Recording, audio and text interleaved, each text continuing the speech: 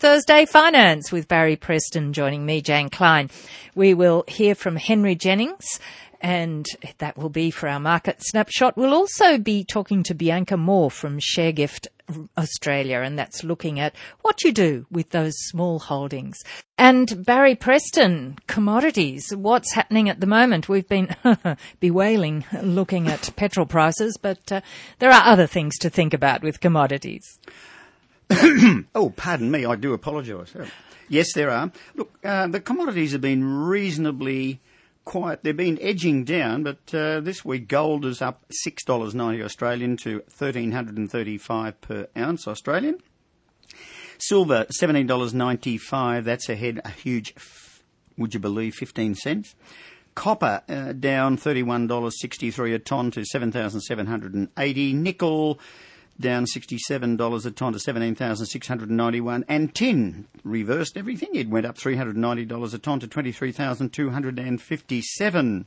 In the currency area, the Australian dollar's firmed against a few. The only one that it didn't is the New Zealand one. We're a little bit weaker there, but looking at it, 87.18 US cents to the Australian dollar. US cents to the Australian dollar. And if you wanted to buy one, it would cost you about 114.7 Australian cents to get $1 American dollar. British pence, 55.27 to the Australian dollar. That's going to cost you nearly $2, 181 Australian cents to get a British pound. How's that? If you're heading off there. Chinese, the yuan renminbi is 5.34, very little change there. New Zealand, we would get approximately 110.6 New Zealand cents to our Australian dollar. In other words, it cost you about 90 cents Australian for a New Zealand dollar. The euro, heading over to euro, it's going to cost you approximately 143 Australian cents, and you're going to get about 70.1 euro cents for your Australian dollar.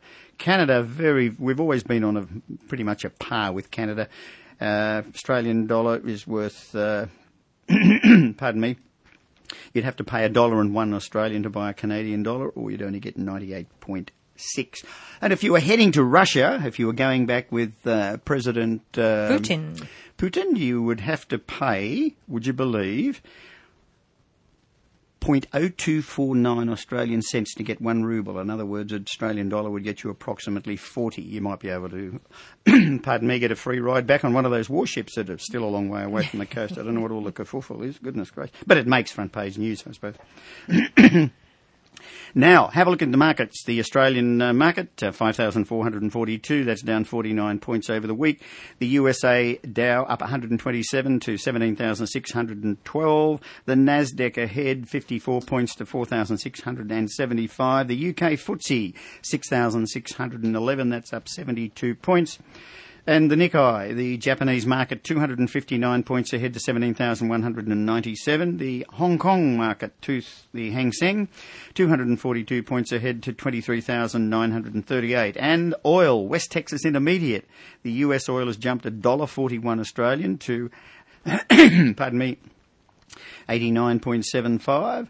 And the Australian Tapas is worth 96.54 Australian a barrel, that's down 33 cents. Interesting. The Central Coast. $1.48 a litre. Last week it was $1.48.2 unleaded. Pardon me. You know, dear. Funny old thread. And Newcastle, 143.3 if you can find it at that price. Sydney, 136.4. Now, while we're talking about unleaded, Wollongong and Sydney are the only places that's on the NRMA watch that are under $1.40. Wollongong's 137. And the poor old people at Tumut, 162.5. Now, that's nearly 30 cents difference per litre, and that certainly can't be transport. Orange and Grafton haven't moved that much. They're around about 146.6. Diesel hasn't moved that much. It's still about 150.5 for the Central Coast and 150.5 for Newcastle. Sydney's approximately 147. So it sounds like more of a Ferris wheel than a merry-go-round, doesn't it? This petrol up and price down and cycle so forth, yeah. and different places. But we can see now that they can't blame transport for the major move in the prices. It is certainly a marketing exercise from what we've seen by looking at it on a weekly basis. Thursday Finance at 12 for our sponsor. Bonds at Pritchard and Partners, and Barry Preston. Time for our market snapshot. And of course, any companies that we mention on our program are for general discussion. You must always get your own product disclosure statement and do your own research. Companies also that we discuss may be traded with BBY Limited or Pritchard and Partners. So, unfortunately, my printer's cut the numbers off again. Oh, that's all right. Henry, how are you? I'm good, thanks, Barry. How are you? Oh, I'm having a bit of trouble with technology at the moment. And mentioning technology, the Chief of General Electric, or GE Australia, says that jobs growth could be near zero due to technology. That's an outstanding statement. Well, it is. I mean, we've certainly seen not a huge amount of jobs growth. In actual fact, we're going backwards at the moment, pretty much in Australia. And Tony Abbott's call for the promise that he would deliver 1 million new jobs over the next 5 years doesn't look particularly promising. So I guess, I mean, we all know that technology is affecting every part of our lives. It is disrupting every sort of established major business. So it is inevitable that we see less jobs out of it. There was a promise years ago that technology would allow us to be free and have more leisure time. But of course, leisure's only good if you've got money to enjoy it in. Let's print some more, like everyone else. We could do that. Minority shareholders are angry over Yancoal's. Apparently some management buyout or something, and or a debt-to-equity swap. What's this one all about? Well, the Yancoal is a Chinese-controlled coal company, and they're looking to. They've announced they're looking to do a $2.5 billion debt for equity swap. The company owes a lot of money, and the Chinese basically are trying to, I guess, steal it back from the shareholders by stealth. And they've got some subordinated capital notes, and minority shareholders are all up in arms about it because they suspect that they're having the company's being privatised without them getting much benefit for it. So I think Yancoal, Yanzhou, which is the Chinese company, owns 78%, and Noble, which is a big commodities trader, owns 13%. Not much left. Not much left. It doesn't trade very often, I think it's fair to say. Now, there's a sweet spot for Morgan Stanley, apparently, as they look to buy up long-term, good income-producing infrastructure assets. And, of course, the Aussie state governments are very keen to sell at this point. They are. I mean, that's what we've been told, that this is the infrastructure government, but state governments are being encouraged by the government to sell off state assets, and as a result, Morgan Stanley believe that they should be able to be in a good spot to be buying these. I mean, if you remember rightly, it wasn't long ago that Macquarie Bank was the big buyer of these sorts of assets. Things like Sydney Airport spring to mind, where everyone thought they were mad paying the money they did. But of course, there's only one Sydney Airport, and some of these infrastructure assets are unique. And I'm sure that Morgan Stanley and other investors would be very happy to get their hands on good income-producing, high-yielding, secure, stable, unique infrastructure assets. That nobody can buy into because they're too expensive to buy into anyway, or develop yourself. Now, well, that's right. Another challenge: anyone getting insurance brokers to arrange their home insurance, and apparently those brokers may be using overseas insurance companies. Now, this could pose a bit of an illegal problem, could it not, or what? Well, I think, I mean, we live in a global society these days, and I spend a bit of time at the gym at lunchtimes. There seems to be a huge amount of advertising going on for a company called Real Insurance, which does life, car, travel, funeral, you name it. That's an overseas one. These guys are going to come here because the pickings are quite good, I guess. That we have a relatively sound economy, so these insurance companies from overseas will come here. I don't think it's a major problem, really. They're big institutions in their own right, and we do live in a global society. We do. Now, somebody's suggesting that small Aussie banks merge so as to package loans to help them fund themselves. Now, isn't this what they call those, what were those things that caused the GFC? Dodgy bank loans. I guess, I mean, the poor old small banks tend to be locked out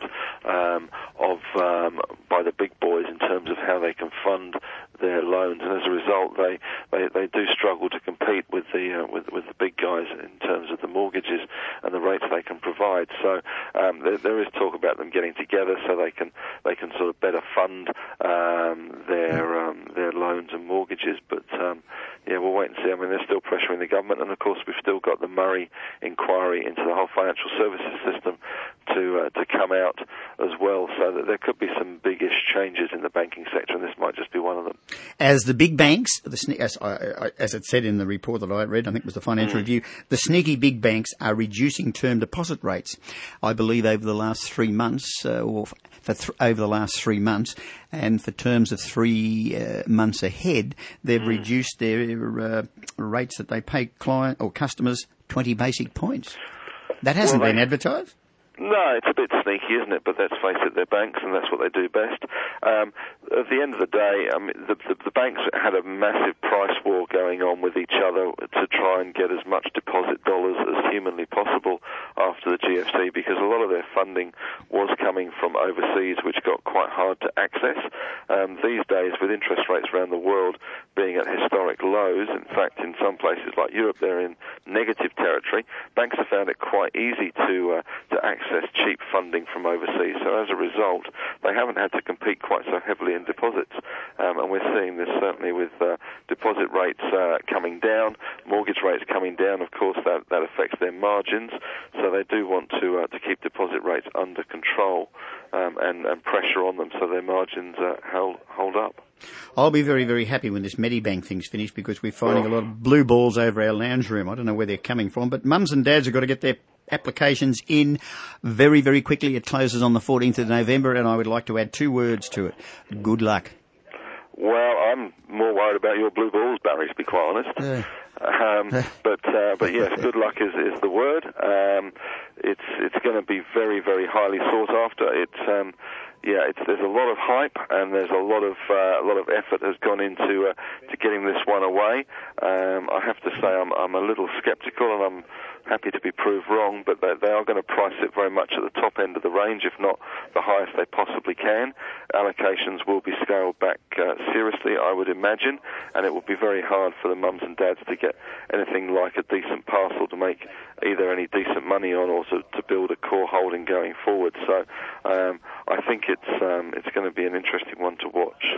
And very, very quickly, the G20, which I believe is happening in Brisbane as we speak, will the global tax evasion discussions come up, and do you think anything will come out of it? Of course they'll come up, and no, nothing will come out of it. They will come up, and there is an inquiry at the moment into this going on in the EU, because former Prime Minister Jean-Claude Juncker was actually the Prime Minister of Luxembourg during the great boom of this, and now he's head of the European Commission. So there's a nice little conundrum of ethics and morals for you. But certainly this is something that should come up. The net assets of Luxembourg now are massive. I think they're only dwarfed by the US in terms of, and there's 350 major multinationals now sort of using Luxembourg as some sort of tax haven and dodge. It is not right. And that would what you would probably call coming back to bite you on the posterior. This is Thursday Finance for our sponsor Pritchard and Partners and Barry Preston. Our market snapshot currently. And we're overseas. Now, it seems that the Indian Prime Minister may face some challenges getting through, here we go, red tape to turn India into a global manufacturing hub. I think the catch cry over there at the moment is Make in India. But isn't it interesting? They've got red tape over there too. They have, and they've certainly probably got more than most as well. India is renowned for its bureaucratic quagmire, I guess. They learnt very well off their colonial masters back in the last century, and that hasn't really changed. And they have got 1 billion and a bit people there. It's the world's largest democracy, but the new man is definitely pushing ahead and hoping that India will take over as some sort of world growth engine, much like China has done, and he's hoping that India can surpass China, but he does have a few little problems in his way first. Red tape, isn't it funny? It's everywhere. Mimo, one of your Mimos, I think you said that you had somebody on Sky News with you. Was that Dr. Doom predicting China's growth down to 5.5? It wasn't actually Dr. Doom. It was another gentleman who runs a hedge fund in the US, quite an interesting man. All his people that he employs in the hedge fund are ex-F-16 pilots, as he himself is. So he's been around for 50 years. I sat with him yesterday on TV, and we were talking about where the US market goes, and he was very, very, very bearish. He said that he hadn't seen these sorts of bearish signals ever in the US in his entire career, the worst he'd ever seen, and he suspected that there was going to be something dramatic happening in the next 1 or 2 weeks even. So that was somewhat worrying. He's been brought over by a big CFD provider to give some guest lectures, so he's obviously a bit of a bigwig. I'm not a great believer in the wiggles and squiggles, as I call them. I think they have their place, but I'm not sure he's right in this case. I don't think he is, but then again, these people that do that sort of thing talk themselves into it. Alibaba, and first of all, who are they, had some stunning sales figures, and what were they selling? Well, everything, basically. Alibaba is like sort of an eBay on steroids, I guess. It is as a portal for China to sell to the world. So if you wanted to import a new product into Australia, one of the first places you would start with would be Alibaba, and you could contact many, many, many manufacturers who are selling things on Alibaba to the world and to people that want to import. It's a massive business. Jack Ma has become the wealthiest man in China on the back of this extraordinary business. And they had what they call a Singles Day, which is on the 11th, I think it's the 11th of the 11th in China, where they celebrate being single, I guess. Oh, that's interesting. Some of us do that every day, some of us don't. But that was massive. I think $9 billion worth of business was transacted in the first morning alone. So it was pretty huge, and it's a massive, massive business. But it is basically China's portal into the world. Talking about China, and this is from one of your newsletters that comes out, seems China is taking on Boeing and Airbus by producing or making their own aircraft. Now, is there any scenario, or can we compare these to the tools we buy at Bunnings, the garden tools? Well, I hope not, because most of the tools I buy at Bunnings, they look cheap and they look fantastic, but as soon as you get them home and you start digging away at something or bashing away at something, they fall apart in your hand, because that's what they are, cheap and rubbish. But the Chinese are moving in towards passenger jet manufacture, which will no doubt really please Boeing and Airbus, who up till now have pretty much had the whole game sewn up. So we will see how that pans out, but they did unveil a new passenger jet in China last week, I think it was. So, yeah, interesting moves, but certainly China flexing its muscles as usual. Interesting. Your report again. In America, it appears that equality is, well, not necessarily equality, because the top 1% are worth more than the bottom 90%. Wow. Yeah, that's pretty scary. Is Robin Hood around anywhere still or not? Well, I don't think we've seen this apparently in the US since the 1920s, and we all know how that ended. So it is extraordinary that the wealth is being more and more concentrated into fewer and fewer hands, and that not just goes for America but also around the globe. The rich are getting very much richer, and the poor are struggling under a mountain of debts, whether they be student loans, car loans, mortgages, etc. But they are struggling, and of course part-time jobs have been growing dramatically, whereas full-time jobs and secure paid employment has fallen away. So it's not been a good time. Interesting times ahead. Henry, keep safe. We'll see you next week.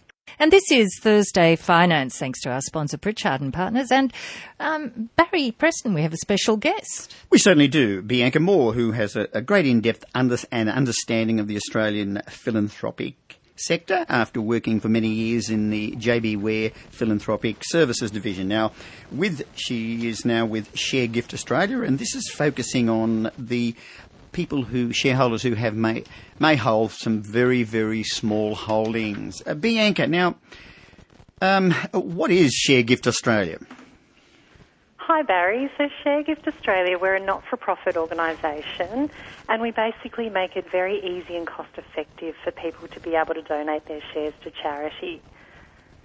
So basically that's all it is? That's right. So we started in 2007. We have partnerships with 4 brokers, so they transact those share sale transactions free of charge, and the donor is also able to claim a tax deduction on their donation. So we try and make it as easy as possible for shareholders to be able to donate their shares for the benefit of charity. And of course now with shareholders getting their dividends and so forth, and some of them sometimes think that when they've sold their total shareholdings, but they forget about the dividend reinvestment program. Of course there is a period of time when they announce a dividend, etc., etc., etc., and the dividend comes up, and all of a sudden they get in the mail a small or a holding statement with 12 shares, probably worth $60 or $70, and they look at it and think, oh dear. So what do they do with this? That's right. So this happens very, very frequently, Barry, and donors, all they need to do is complete a 1-page donation form of their holding and then send that through to us, and we'll take care of the rest. So it's a very straightforward process. We just validate the holding for them, and then we send the details to one of our supporting brokers.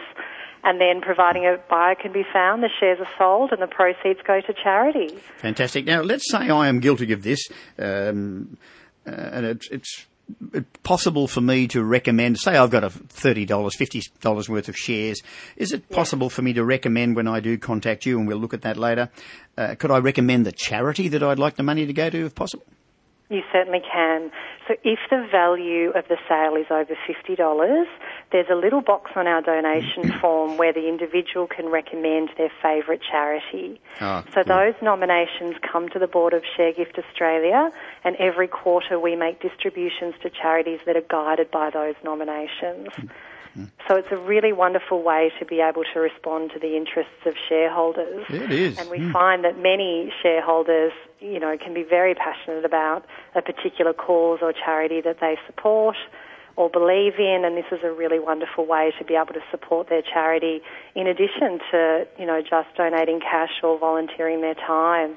So we're really trying to to get the message out there that ShareGift and donating shares is another wonderful way that you can support charity.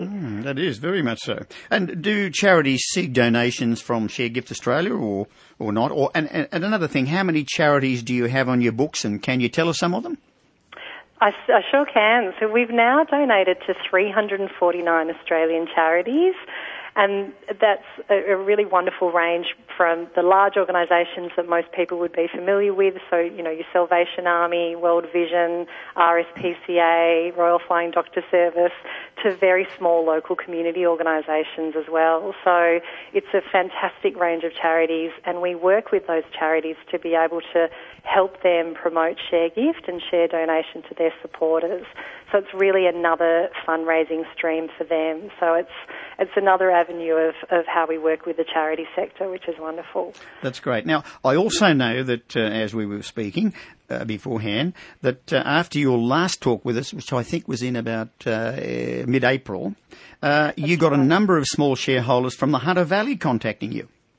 We did. It was wonderful. So it's really great to be back on your show, and it's fantastic because we find that we've got such a diverse range of donors who give their shares to ShareGift. So it might be, as you mentioned before, a very small parcel of shares that are really just a nuisance and you want to be able to divest of them, to donors that give larger parcels of shares because they want to be able to support their favourite charity or cause. So it's a very diverse range of motivations behind people giving, and that's the beauty of ShareGift. It's a wonderful, wonderful place to be. Oh, gee, yeah, it is. Sounds fantastic. Now, must all donations be in the form of shares? We'll make this the last question and then we'll go for a little break. So, must all donations be in the form of shares? Not necessarily. So obviously when we're working with individuals, our core model is share donation, but you can certainly donate cash and follow the same process. So if it's over $50, you can recommend a charity and it goes into our pool of funds, and then every quarter the board makes donations to those charities that have been recommended. So it can be either. This is Thursday Finance, thanks to our sponsor Pritchard and Partners, and we're looking at ShareGift Australia, Barry Preston. With Bianca Moore, we certainly are. Now, donating our small holdings to ShareGift Australia. Now, do listed companies use this facility also to donate small parcels of shares, possibly from share buybacks or lost contact with shareholders? We do, Barry. So we've been included in a number of corporate actions. So, for example, a few years ago, AMP held a small shareholder sale facility, and we were included as an option there for shareholders to be able to donate their shares. So it's one of the ways that we work with public companies, and certainly that list is growing over the years, which is fantastic. It certainly is. Great. Fantastic to hear that. But I know this next question is not an incentive, but are tax deductions available should one make a gift? And if so, how does this work? Absolutely. So because ShareGift Australia, we're a registered charity and we've got deductible gift recipient status. So it means that if any donation is over $2 in value, the shareholder is able to claim a tax deduction. And the fantastic aspect of using our model is that because the donor doesn't pay brokerage on the transaction, they can actually claim a tax deduction for the full value of those proceeds. That's great. Look, we're getting close to running out of time, so what we might do is jump some of these general questions we've got here. But this one, of course, we did say we'd let everyone know. Now, first of all, I have a computer. How do I contact ShareGift Australia? So you're very welcome to call us on the telephone. Our number is 1300 731 632. Or you can email us. Our generic email address is info@sharegifaustralia.org.au. What if I don't have a computer, so I would use the phone? Absolutely. If you call us, we can always print out a donation form and send that to you in the post. So we're very happy to help you. And how would ShareGift Australia make a donation, say to the guide dogs, just off the record? Sure. So if a recommendation came in from a shareholder for the guide dogs, that would be passed on to the board, and then at the end of the quarter, the board would look at all of those recommendations, including the guide dogs, and make distributions to charity. So the way that we choose charities is all based on those recommendations that come in from shareholders. Okay, the number again is 1300 731 632, and email contact is info@sharegifaustralia.org.au. Bianca, thank you very much, and we hope you get quite a few people from the Hunter Valley who wish to donate their small shares. Thank you very much. Thanks, Barry. Thanks for having me. It's Bianca Moore from ShareGift Australia on Thursday Finance on 2NURFM. We're getting close to the end of our program, Barry Preston. Now, I don't have enough time to do the one that I was going to do, but I know we've always run out of time. But what we're looking at, and I've had a few questions on this, how do companies raise funds? Well, they've got a share purchase plan. They could have a renounceable rights issue, a non-renounceable rights issue, or just a share issue to sophisticated investors. Now, there's a lot of information in that. Some of them are beneficial to small shareholders, and some are not beneficial to small shareholders. So I'm hoping next week we can do this in depth, because it's a question we get a lot of a question. People ask this question quite a lot. And unless you know a little bit about it, it can be a little bit daunting sometimes when you receive these things in the mail. You think, what am I going to do? What does it do to my current shares? And how much is it going to cost me? And why are other people getting more shares than me? And that's pretty well finance for today, this Thursday. Thank you, Barry Preston. Thank you very much, Jane. Keep safe, everybody. See you next week. And next week will be after the midday news on 2NURFM for Thursday Finance.